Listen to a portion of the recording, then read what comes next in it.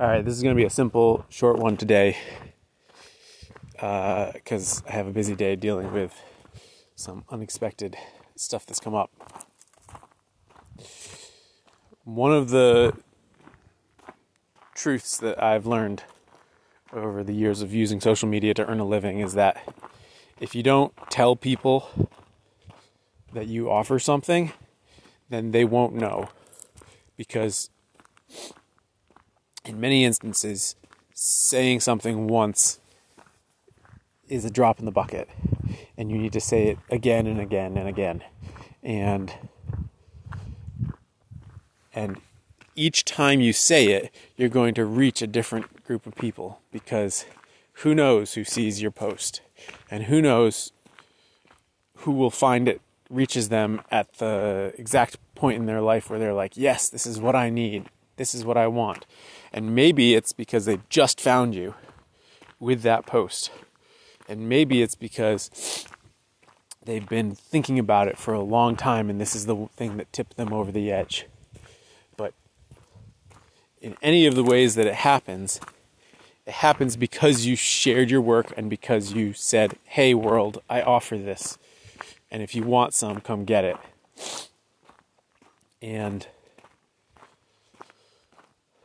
I think it's easy to forget that. And I think it's easy to sort of think, social media, I hate having to, repeat myself, blah, blah, blah. And so then the trick becomes, well, how do you do it in a way that, doesn't make it feel like you're just doing that all the time? And I would argue that one of the best ways I've found is to not have every post be me selling, but have some posts be me just talking about philosophical things, and some posts being me sharing directly helpful things with no ask in it. And then every third or fourth post have there be an offer to people. And not an ask, but an offer. And what I find is when I forget that I need to offer something, that's when it's not that orders dry up, because there's a flow to orders that doesn't necessarily correlate. But every now and then, like yesterday, I post something where I think, it's been a while since I've had a chance to talk about this. Let's put the offer out there. And then a lot of stuff flows in from that. And especially if you are running a wait list, so that you're not sort of overreacting minute to minute to the sort of ebb and flow of demand, but you're just stacking it on the end of the list. Well, that works quite nicely for setting up the flow of work. But what it requires is that in the moment that you document something that you can share that will be eye-catching enough that you can then talk about it. And I have to repeatedly remind myself, no, stop here for 30 seconds, get a photo, of what this box of billets looks like before you close it up and put the address on. Stop here and actually take the spoons out of the box, spoon blanks out of the box, and take a photo of them. Because that photos is what's going to generate the next demand. And if you don't document the work as you're doing it, then you won't have the media that you need to be able to talk about what you are offering.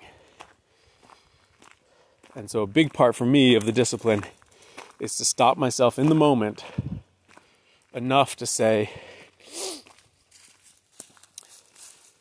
okay, I'm going to take this photo. And yesterday I posted a photo or a post with 3 photos on it. One of the garden cart loaded up with logs, and one of a box of billets, and one of a sort of a side shot of some blanks. And I decided this was the last chance I was going to have before January to really talk about blanks and billets and what I was offering. And all 3 of those photos, I had to stop myself to take the photo. I was just going to roll right on to the next thing. but I stopped for 10 seconds, took the photo, and I was able to produce a post. And then I thought to myself, well, when can I do this post? I was going to do it. I was feeling pretty rushed yesterday, so I was going to do it in the evening, and I thought that's not going to get any traction. I should do it now as soon as I have it ready, even if it feels like it makes, my day a little squeeze. I'll spend the 5 minutes now. So I spent the 5 minutes now, and that post has generated hundreds of dollars of orders. So that's how the sausage gets made. You have to stop to take the time to document what you're doing. And then you have to take the time to tell the world what you're doing and to make the offer. And you have to do it in such a way that it doesn't feel like you're selling out your soul, and in such a way that it is compelling to the people you're offering it to.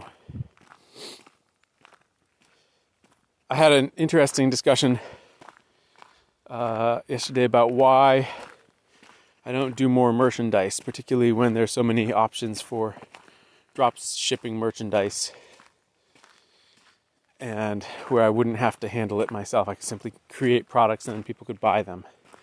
And I hadn't really given it much thought, but I'd been resisting doing such a thing. And I've dabbled a little bit with, the t-shirt and the hat and the dish towels. But ultimately what I have come to recognize is that I'm not interested in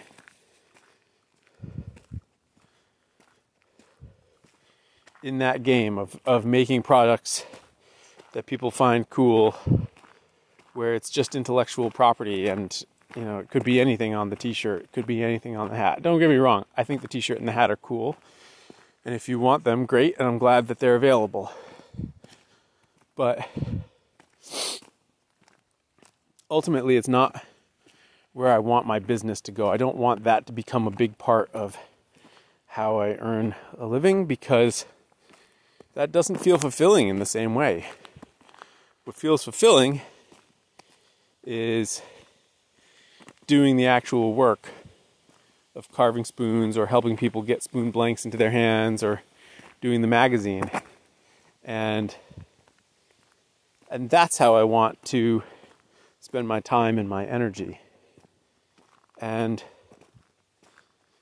I think it's important to recognize how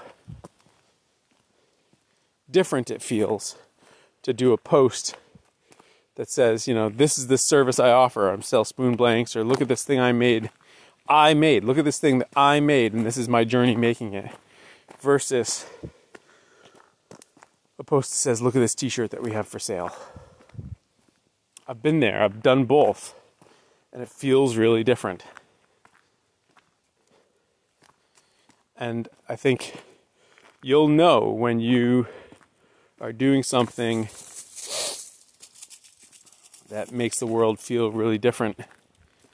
When you're doing your thing, I think you'll know. Now, if I was a t-shirt company and my whole thing was like making cool t-shirts, well, that would be my thing, and that would be my offer to the world, and it would feel very different. But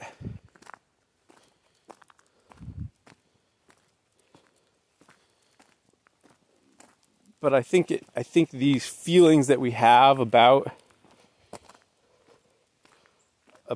sort of selling something just for the sake of selling something, these feelings matter. And we need to pay attention to them, because if you just follow the logic of, the effort versus money you could get back, I think you can end up in a place that feels very hollow. And I have no interest in going there. As I put it to this person at the end, I already earn a good living. And I want to keep earning a better and better living, but I want to do it on my terms. And those aren't the terms that I want. Thanks for listening. Talk tomorrow.